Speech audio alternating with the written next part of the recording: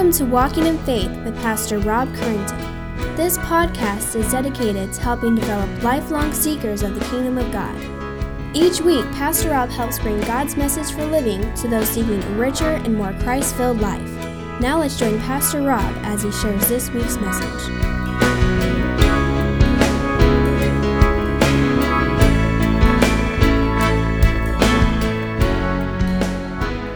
Father, we come before you to declare that the earth is filled with your glory.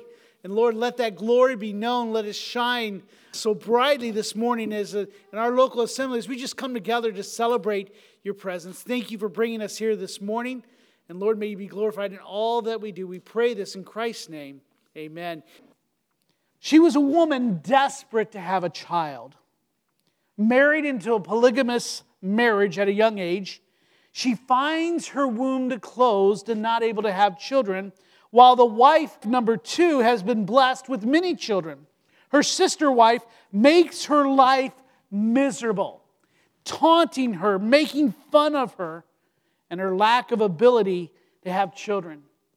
That causes her to not only to not eat, but also to experience long periods of weeping and despondency. Though barren, she is loved by her husband, who does not understand her overwhelming desire to have a child. In response to her pain, he says, "Why do you weep? Why do you not eat? Why is your heart sad? Aren't I more than 10 children?" Talk about a clueless husband. Clearly, he does not understand neither her heart nor her pain. Maybe some of you here this morning can. In her desperation, she cries out to God to give her children. She goes to a place of worship in order to pray, feeling that maybe God will hear her in a sacred place. Her prayers are so mixed with bitter tears and crying out that she would be willing to make a trade. God, give me a son, give me a child, and I will give him back to you. We find ourselves many times praying like that, do we not? Hey, I'll make a trade. I'm desperate. The emotions she emits are so strong and powerful that those who are around her, those who are watching her, believe that she is drunk. She replies to those charges and to those looks of accusation that she's just praying with great anxiety, trusting that God will hear her prayers. Let me ask you, have you ever prayed like that?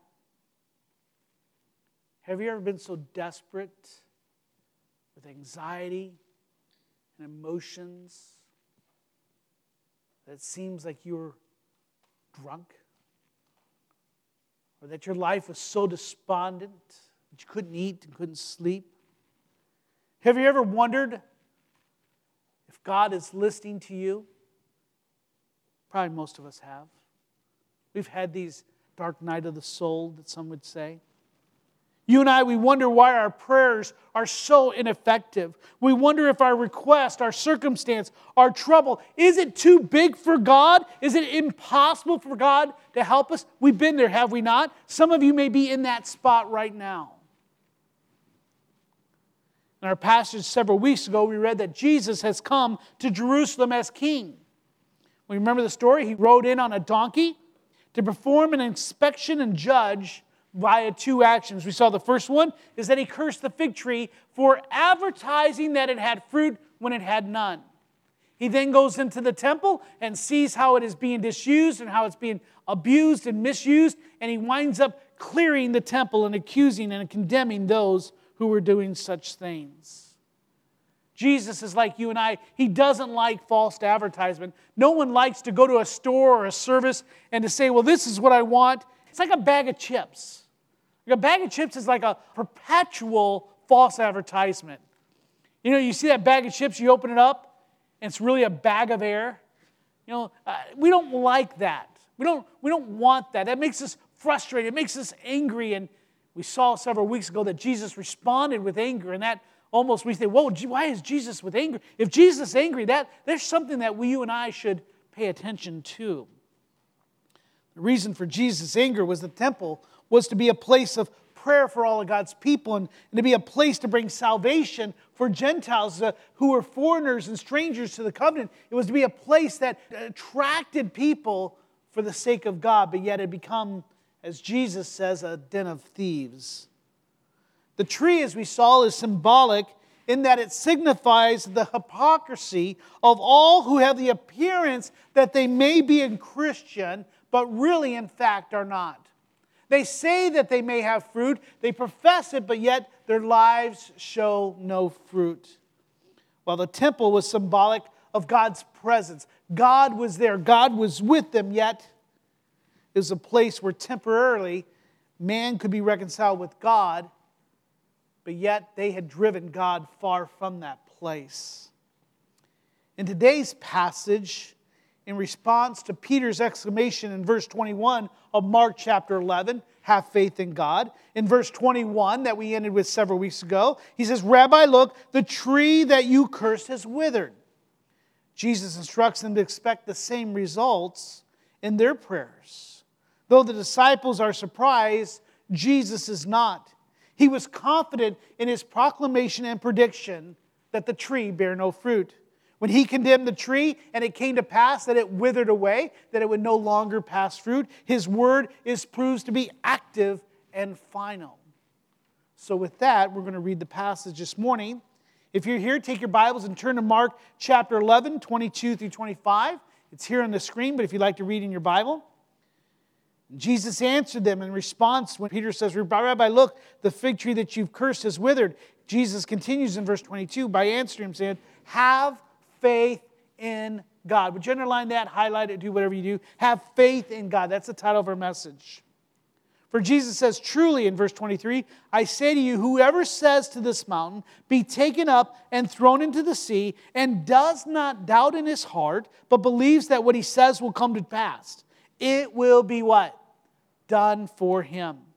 Therefore, I tell you, whatever you ask in prayer, believe that you've received it, and it will be yours. Wherever you stand praying, forgive if you have anything against anyone, so that your Father also who is in heaven may forgive you your trespasses. Father, thank you for this word. This is your precious word given to us. Not a guidebook, not a rule book, but a love letter written to us that we may know you. So even in this passage, would you declare yourself this morning? May we see your glory. May we see our good in this passage. Thank you for the words of Christ. Thank you for the examples of those that have lived lives of effective prayer, whose faith had been strong. May we find courage. May we find strength. May we find the perseverance that we need to live our lives that you have called us to. We pray this in Christ's name. Amen. Now we're going to tackle this passage a little out of order this morning. First, I want to look at Christ's interesting statement about mountains. Look at verse 23 if you have your Bible. He says, truly. Now, when Jesus says truly, in the old version, and if you have the King James Version, it may say, verily, verily, I say to you. When he says truly, Jesus is saying, tell the truth. I need to tell you a truth. He's trying to get their attention. He says, truly, I tell you the truth, I say to you, whoever says to the mountain, be taken up and thrown into the sea, and does not doubt in his heart, but believes that what he says will come to pass, it will be done for him. This is an interesting statement about mountains. In this passage, Jesus declares that if you have faith as a believer could move mountains. Now, this is an interesting term. Why in the world would Jesus say such a thing? Well, this is a Jewish idiom. I want to stop anyone here. If you want to be a mountain landscaper and you want to start making big bucks by moving mountains, rearranging certain things, this is not what this scripture is saying. It's a Jewish idiom where it talks about a mountain as a symbol of great difficulty. Now, we see this very clearly. Look at Zechariah chapter 4. I don't know if I told you that. Look at verses 6 through 9. Zechariah here, an angel comes and speaks to him, and he says, then he said to Zechariah, this is the word of the Lord to Zerubbabel. Not by might, nor by power, but by my spirit, says the Lord of hosts. Now this is another one of those bumper stickers that people like to put on their cars and to claim. I can do all things through Christ, and it's not by might, it's not by power, but my spirit. Well, there's a context that he's saying here. He says, not by might, nor by power, but it's by the Spirit of the Lord, says the Lord of hosts, Who are you, O great mountain? Before Zerubbabel, you shall become a plain, and he shall bring forth the top stone amid the shouts of grace, grace to it. Then the word of the Lord came to me, saying, the hands of Zerubbabel have laid the foundation of this house. His hands also shall complete it.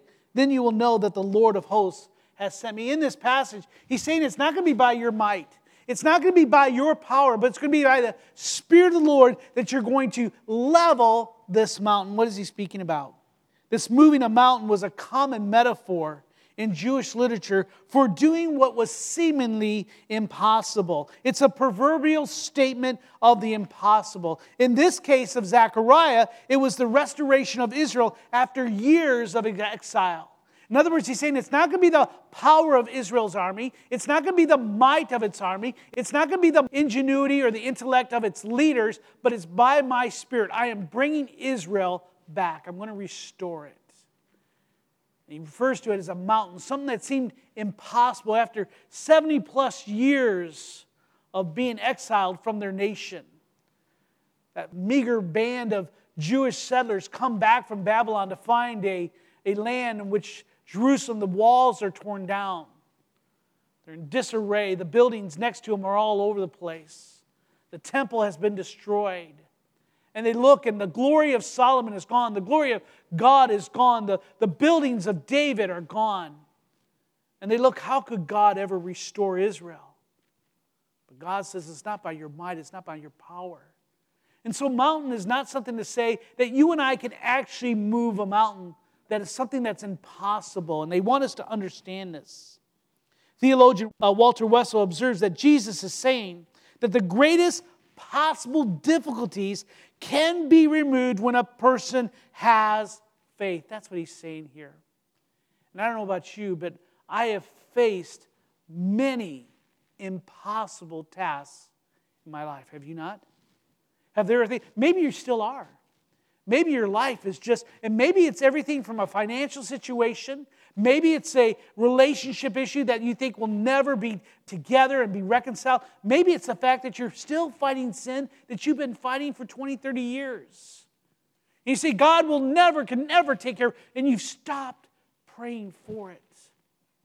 I've shared the terrible news that I had stopped praying for my father's salvation. I figured it was impossible. That's a mountain I could not move. But yet, by God's grace, He squashed that mountain with one mighty hand and just pushed it down and stamped it down. Unfortunately, this promise has been taken out of context to focus on ourselves and the power of our own faith. We've taken the statement to say, well, if I can conjure up, there's enough within me that I can move mountains. We use that phrase. But what we'll see in a moment that this is not what Jesus is describing or promising. See, Jesus is making a connection between what is thought impossible and a faith that makes it impossible. Jesus is making a connection. He's pointing. He says, if you have something impossible in your life, let me share with you how you can make the impossible possible. The avenue to accomplish the impossible is through prayer. Not our own might, not by our own power. It's not by horses and chariots, as Scripture tells us. We have defined prayer. Now, it's very important for you and I to understand that we defined prayer in the past simply as conversations with God. But it's also important for us to learn and to remember that prayer many times for the believer and the non-believer, for those who pray, is that many times we think of prayer as getting God on page with us. God, here's what I need. Okay, this is what needs to happen. Here's my impossible task. Number one, Lord, I need you to take care of this. Oh, Father, you know this is way too difficult for me. You got to do something about this. Oh, I can do all things through Christ, but boy, Lord, that one right there, you're going to have to take care of that one. That's kind of impossible. And so you go on through life, and what you try to do is you say, God, you need to get on the page. You're just missing a step. Now you say, oh, I don't do that, but listen to your prayers. Everyone has a phone, right? I bet you have a voice recorder. Record your prayer one day and see how many phrases start with I, me, want. And so we look at it and we think it's what about taking God and saying, God, it's like Santa. You know, we want Santa to know exactly what we need because God doesn't know it unless we tell him, right? And so, well, God, you need to go over it. But you and I need to remember that prayer is not getting God on page with us, but prayer, true biblical prayer, is us aligning ourselves with God. It's our opportunity to have conversations with God and to see where he's leading and going. You and I understand this. You've been married. You've had many moments of prayer, conversations, so to speak, with your wife or your spouse. And how many times are you talking past each other? Have you ever had a conversation with someone and then walk away and realize we weren't talking about the same thing? We do this in the office all the time. We're like, what are you talking? We're just going on. And it's like, okay, what? We had one of those moments this past week or so. I can't remember what the issue was, but we were definitely just going like that. And then we're wondering, why is there so much miscommunication? Why do we have so much trouble in our lives? Why? Because we never sit down and get in alignment. I believe as we talk about effective prayer, a powerful prayer is you and I need to get aligned with God. So that's just introduction, because we need to understand that. Prayer is meant to line God up with our wants and desires, but to line ourselves up with God's will. Hence, when Jesus instructs us to pray, he says, pray this way, our Father in heaven, hallowed be your name. Your kingdom come, your will be done on earth as in heaven. So many of us have changed the words of that. They say, oh, hallowed be your name, but I'm a pretty good person too. I've done some good things. And yeah, I want your kingdom to come, but Lord, I need my ship to come in. It's time for you to meet my needs. Lord, you need to understand what I need, as if God doesn't understand. Sometimes our conversations is just talking to God and never any listening. So prayer is a time when we align ourselves with God. So I want to give you 3 observations as we go on here this morning. The first thing is that you and I need to understand, if we want effective, if we're looking here what Jesus is trying to say, he's talking about the promise and the power of prayer. The promise and the power of prayer. Jesus gives 2 action steps. If you and I are going to move mountains, if you and I are going to accomplish the impossible, that we need to realize that the promise and power of prayer involves 2 action steps that we usually just skip over. The first one, he says, is to ask confidently without doubting. He says, whatever you ask in prayer, believe that you have received it, and it will be yours. It's important for us to understand. Take your Bibles and turn to James very quickly. These passages of scriptures are going to be very familiar, especially if you've been with us when we went through the book of James several years ago. In James chapter 1, James says, the brother of Jesus says, if any of you lack wisdom, let him ask God, who gives what? Generously to all without reproach, and it will be given to him. But he says, but let him ask in faith and without no doubting. For the one who doubts is like a wave of the sea that's driven and tossed by the wind. For that person must not suppose that he'll receive anything from the Lord. He is a double-minded man. He's unstable in all his ways. And so many of us live our lives unstable. We're double-minded. I find that myself. It seems like sometimes as I get older, I find myself struggling sometimes to make a decision. Where do you want to eat? Where do you want to eat? What do we say? I don't know. If I ever start a restaurant, it's going to be called I don't know. And then if I have a second one, I'm going to say wherever.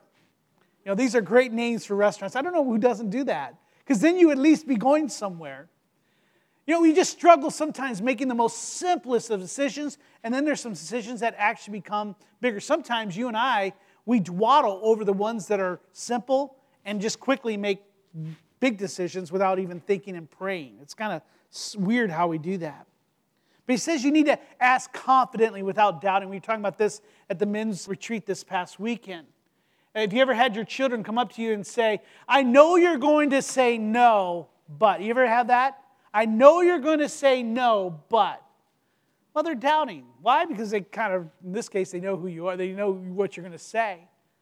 But when we doubt, when we don't know what we're going to do, when we're tossed to and fro, it's hard to get that answer. So what he's saying here is there's a promise and power in prayer. But you need to ask, believing confidently, without doubting. Trust who God is. The second step, he tells us, is to forgive those who hurt you.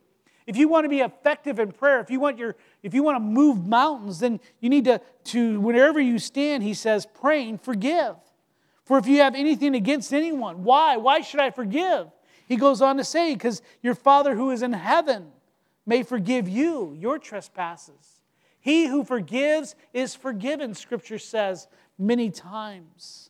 So we're to ask confidently without doubting. And we're to forgive those who hurt you. If you have your Bible still at James, turn to James 5. And we're going to look at a few verses in James, so you can stay that if you have your Bible. In James chapter 5, he tells us not only to ask confidently without doubting, but he says if you're going to ask, you need to forgive those who have hurt you. That's very difficult for you and I to do. That's a hard thing. There's many of us that are still harboring bitterness and resentment. It may be the very thing why God hasn't given you the answer to your prayer. James 5:16, we're talking about why forgive those who hurt you. He says, therefore confess your sins to one another and pray for one another that you may be healed. He goes on to say the prayer of a righteous person has great power as is working. There's a promise and a power in prayer. It's found when we ask confidently, believing that Christ will hear us, that God wants to hear our prayers. When we ask for forgiveness, what he's saying there is that we need to confess our sins. We need to be willing to forgive. He says that you may be healed. Let me tell you, it tells us in Matthew that before you go to worship, if you have something about a brother, leave your worship at the altar, your gift at the altar, and go and be reconciled. Then come and worship. Unfortunately, this church could be empty if we actually truly advocated that. But many times the thing that's keeping you from realizing the promise and the power of prayer is because you're not forgiving. You're still holding grudges. And God says, listen, you need to ask forgiveness. If you want to be forgiven, that's going to be something that stops. So the promise and prayer of faith is ask confidently and forgive. Those are things that can prevent your prayer from being answered. It's the type of thing that will keep you from being effective in your prayers. Faith and willingness to forgive are the two conditions of effective prayer. The Apostle John promised us in his first letter that this is the confidence that we have towards him, that if we ask anything according to his will, he hears us. Here's the power and promise. He says, I will hear you. That's the promise. But then let's go back to James chapter 4 that I read earlier. You say, well, God doesn't seem like he's hearing me. I'm asking confidently without doubting. I've forgiven those who have hurt me. I'm doing those things, but why is my prayer not being heard? We go back to what I said. He says you do not have because you do not ask. And you ask and do not receive because you ask wrongly in order to spend it on your passions. In other words, you haven't aligned yourself with God. You're still over here and God knows your hearts. So I tell you, there's a promise and power in prayer. Your prayers can be effective, but there are qualifiers. There is a right way in which we pray, and there's a wrong way in which we pray. The second observation that I see in this passage is not only the promise and the power of prayer, but number two, the promise and power of faith. The promise and power of faith. And again, let me define faith. Because unfortunately, faith, again, many times is misdefined. Hebrews 11:6 tells us that without faith, it's impossible to please God. So it's important for us to understand.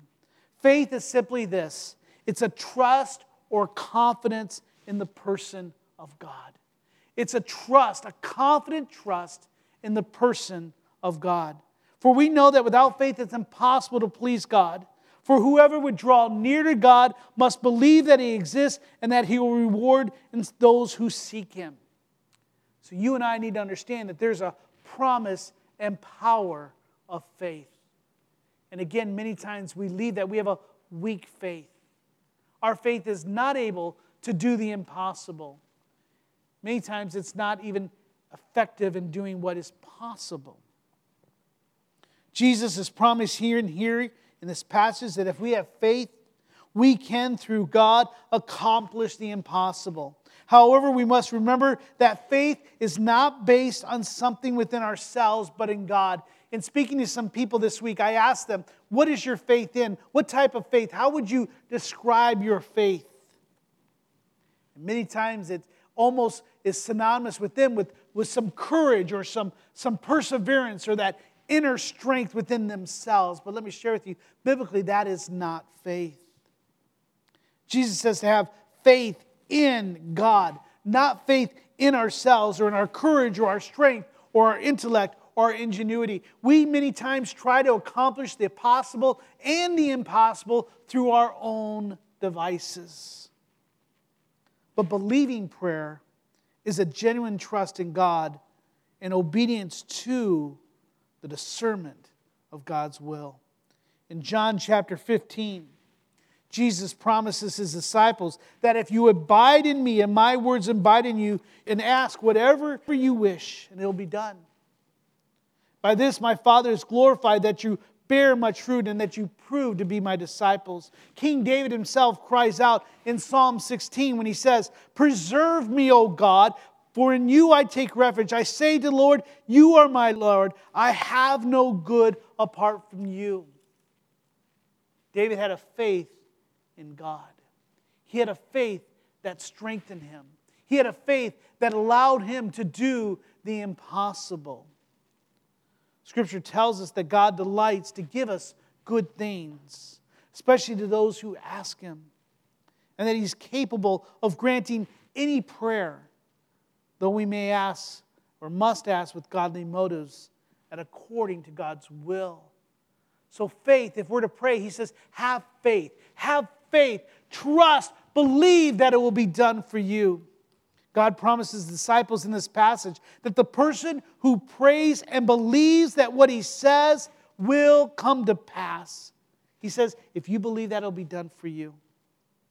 The ESV Study Bible notes that those who trust God for the right things in the right way can have confidence that God will supply every need according to His riches, knowing that He will work all things together for good and that He will graciously give His children all things. Now, some have misused this verse by telling people that if they pray for physical healing or for some other specific request, and if they just have enough faith, then they can have confidence that God has already done or will do whatever you ask. But you and I, as we see in this passage, must also have the same perspective that Jesus had. That is, He had confidence in God's power, but also according to God's will. When He said, "Tree, do no longer will you produce fruit." In other words, He says, "Father, all things are possible, yet not what I will, but you will." When we say that Jesus said, "No longer bear fruit to that tree," He recognized that was the Father's will. That's why He was able to say it and believe it and act as it would. One theologian writes that the faith of Mark 11 is a faith that prays. So faith, again, is something that says not it's in my own strength, but it's someone that prays. Prayer is the source of its power and the means of its strength. God's omnipotence is the sole assurance, and God's sovereignty is its only restriction. So not only is effective prayer one in which we recognize the power and promise of prayer, but it's also understanding the promise and power of faith.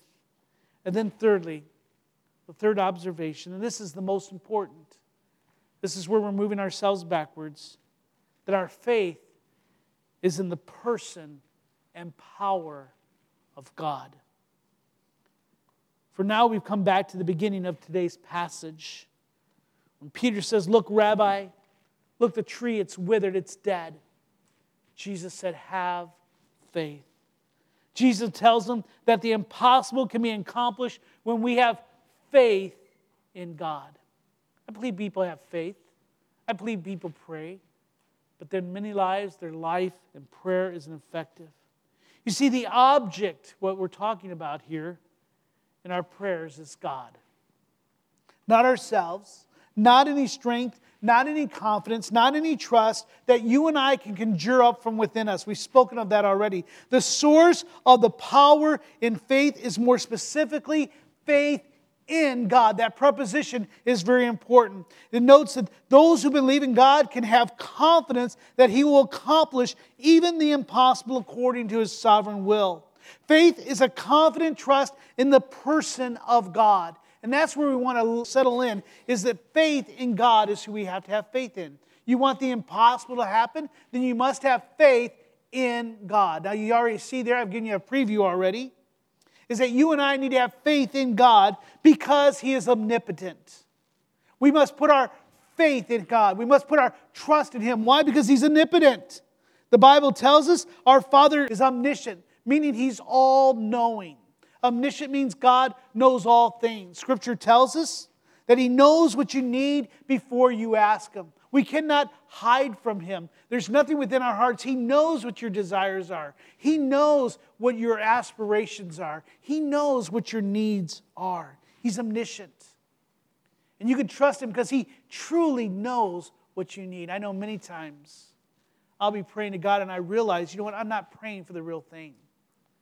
I may be praying for deliverance from a sin, but really my struggle is I need to learn how to obey God through my sin, through my suffering, through the difficulties of my life. God is omniscient. He's all-knowing. I also need to have faith in God because He's omnipotent. He's all-powerful. Scripture tells us that nothing is impossible for God. We see that in regard to Elizabeth, the mother of John the Baptist, who became pregnant at an advanced age. She said, for nothing will be impossible with God, the angel did. In regarding the difficulty of being saved and the rich, when he says it's very difficult for a rich man to be saved, they said what is impossible with man is possible with God. God can do all things. We also see we need to trust and have faith in God because of His omnipresence. He's at all places and all times. In Genesis chapter 16, verse 13, Sarah, the wife of Abraham, desiring a child, she too is an advanced age, over 80 years. She worshiped God when He promises her a child by declaring, you are a God of seeing. For He says, truly I have seen Him who looks after me.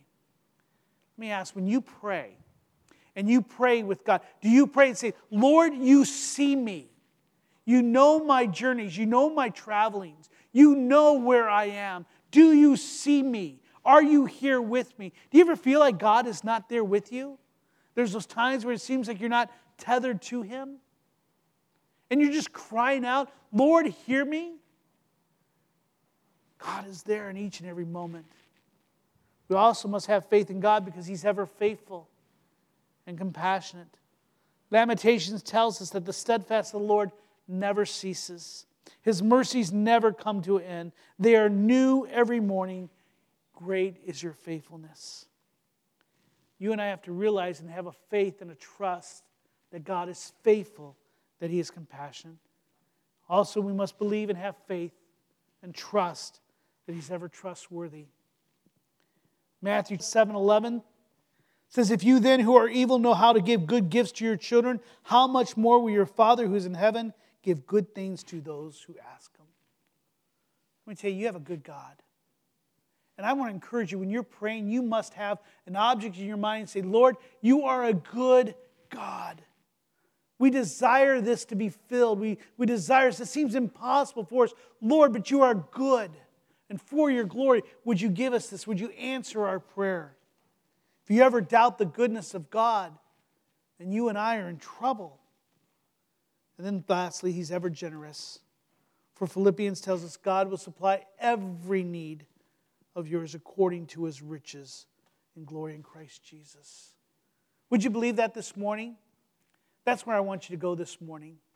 If you want the impossible to be done, if you want your prayers to be effective, then you must have conversations with God in which you're aligning yourself up with Him, recognizing and give Him, say, Lord, give me a greater measure of faith and a trust that He is a good God, that He is a God who's always there, that He's a God who can do the impossible. Let me ask, how big is your God? How big is your God? What is it that's in your life that you're struggling through now, that you're praying through now, and you just do not believe they can handle it. If you have a small God, if you have a God that's out on a journey, if you have a God who's busy, then that God is not going to answer your prayers. Your prayers will be ineffective. But Jesus is telling his disciples, you can have the same power that I have. You can move a mountain. Not a literal mountain, but you can accomplish the impossible through the Father. So what's the object of your faith? What is it that holds you up? For many of us, it's something within ourselves. Let me tell you, you need to have faith. When you're praying, claim those power, the person and the power of God. Claim upon his person and his promises. You may say, what about unanswered prayer? I think if I were to ask anybody here have an unanswered prayer right now, something you've been praying maybe for years and it's unanswered, what do you say then? Are you saying then I don't have enough faith? That's what people will tell you. Oh, I just don't have enough faith. Or God just doesn't want to give it to me. Well, you know what? Let me tell you, Jesus had unanswered prayer also. He prayed that this cup would be delivered from him in Gethsemane. But he also prayed, but not my will is thine. And God said, up, you get to have that. Answered in a total different way. Paul himself had unanswered prayer. Lord, take this thorn from me. But he learned, oh, well, God's grace is sufficient. So your life may be marked with some unanswered prayer or unanswered in a way that you do not expect or want. Does that mean you don't have a good enough faith? Does it mean that you're not a good enough Christian? Well, the promise of the Savior to the disciple teaches us that real fruitfulness is a product of genuine, living, personal dependency upon God and faith.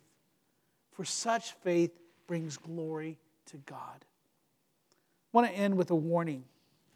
First, one encouragement, have faith in God. Nothing in anything else. Not in your membership, not in your profession of faith. I don't want you to have faith in your mother, your grandmother, or anything else. Just faith in God. And I want to end it with a warning. Because I believe there's a cancer that is making its way through those who profess Christ and even those who love God to the most. And it's a warning against those prosperity, health, and wealth gospels. And I don't like to name names, but I see them sometimes in people's memes and people's Facebooks and things of that nature. So I don't mean to offend here, but I need to stand and tell you there is a warning out there because the faith that is being given to others or the faith that's being taught is going to lead you down the wrong road. And that's the faith that's proposed by a Joel Osteen or a Joyce Meyer or a Kenneth Copeland. Those that would teach that power resides in your own hearts, in your own strength, in your own faith, or even in our own words. They are untrue. Faith itself is a gift from God. It is not about the power of positive thinking. So I want to challenge you here. Yes, there are some things you think, oh, I want to trust this. But don't trust in my words. Don't trust in the words of someone else or of Randy. Trust in the words of God. Let me tell you, their platitudes may taste sweet like honey. It may even seem like medicine for the soul. But let me tell you, its aftertaste is bitter and poisonous.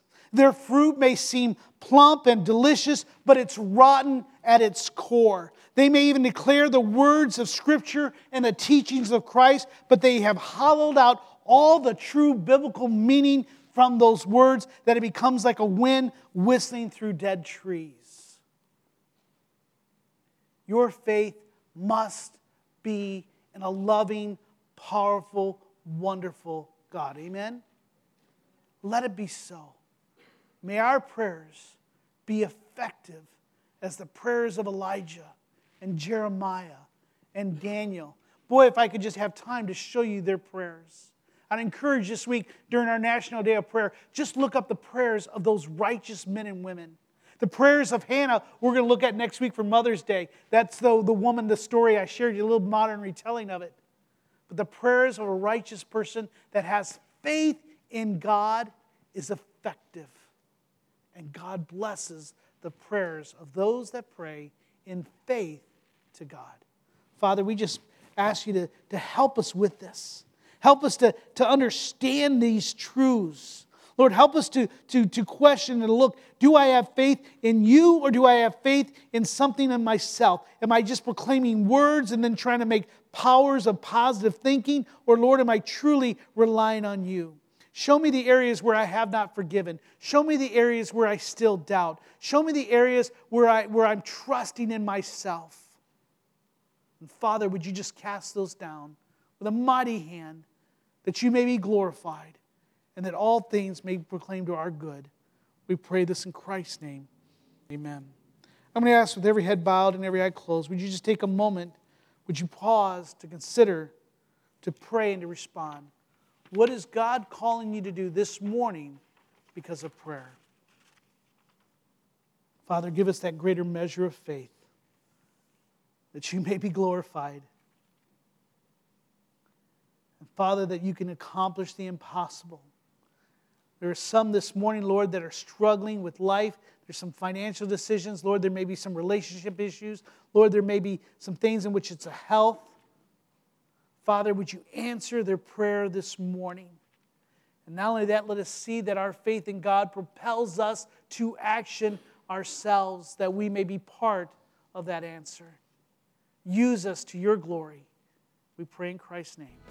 Amen. We hope you have enjoyed this week's Walking in Faith podcast. We encourage you to share this podcast with others in order to help spread God's message to all those in need. If you have any questions or comments, we would love to hear from you. Email us at walkinginfaith@orangevilla.org. You can help us spread this podcast by writing a review at iTunes, and don't forget to visit us online at orangevilla.org.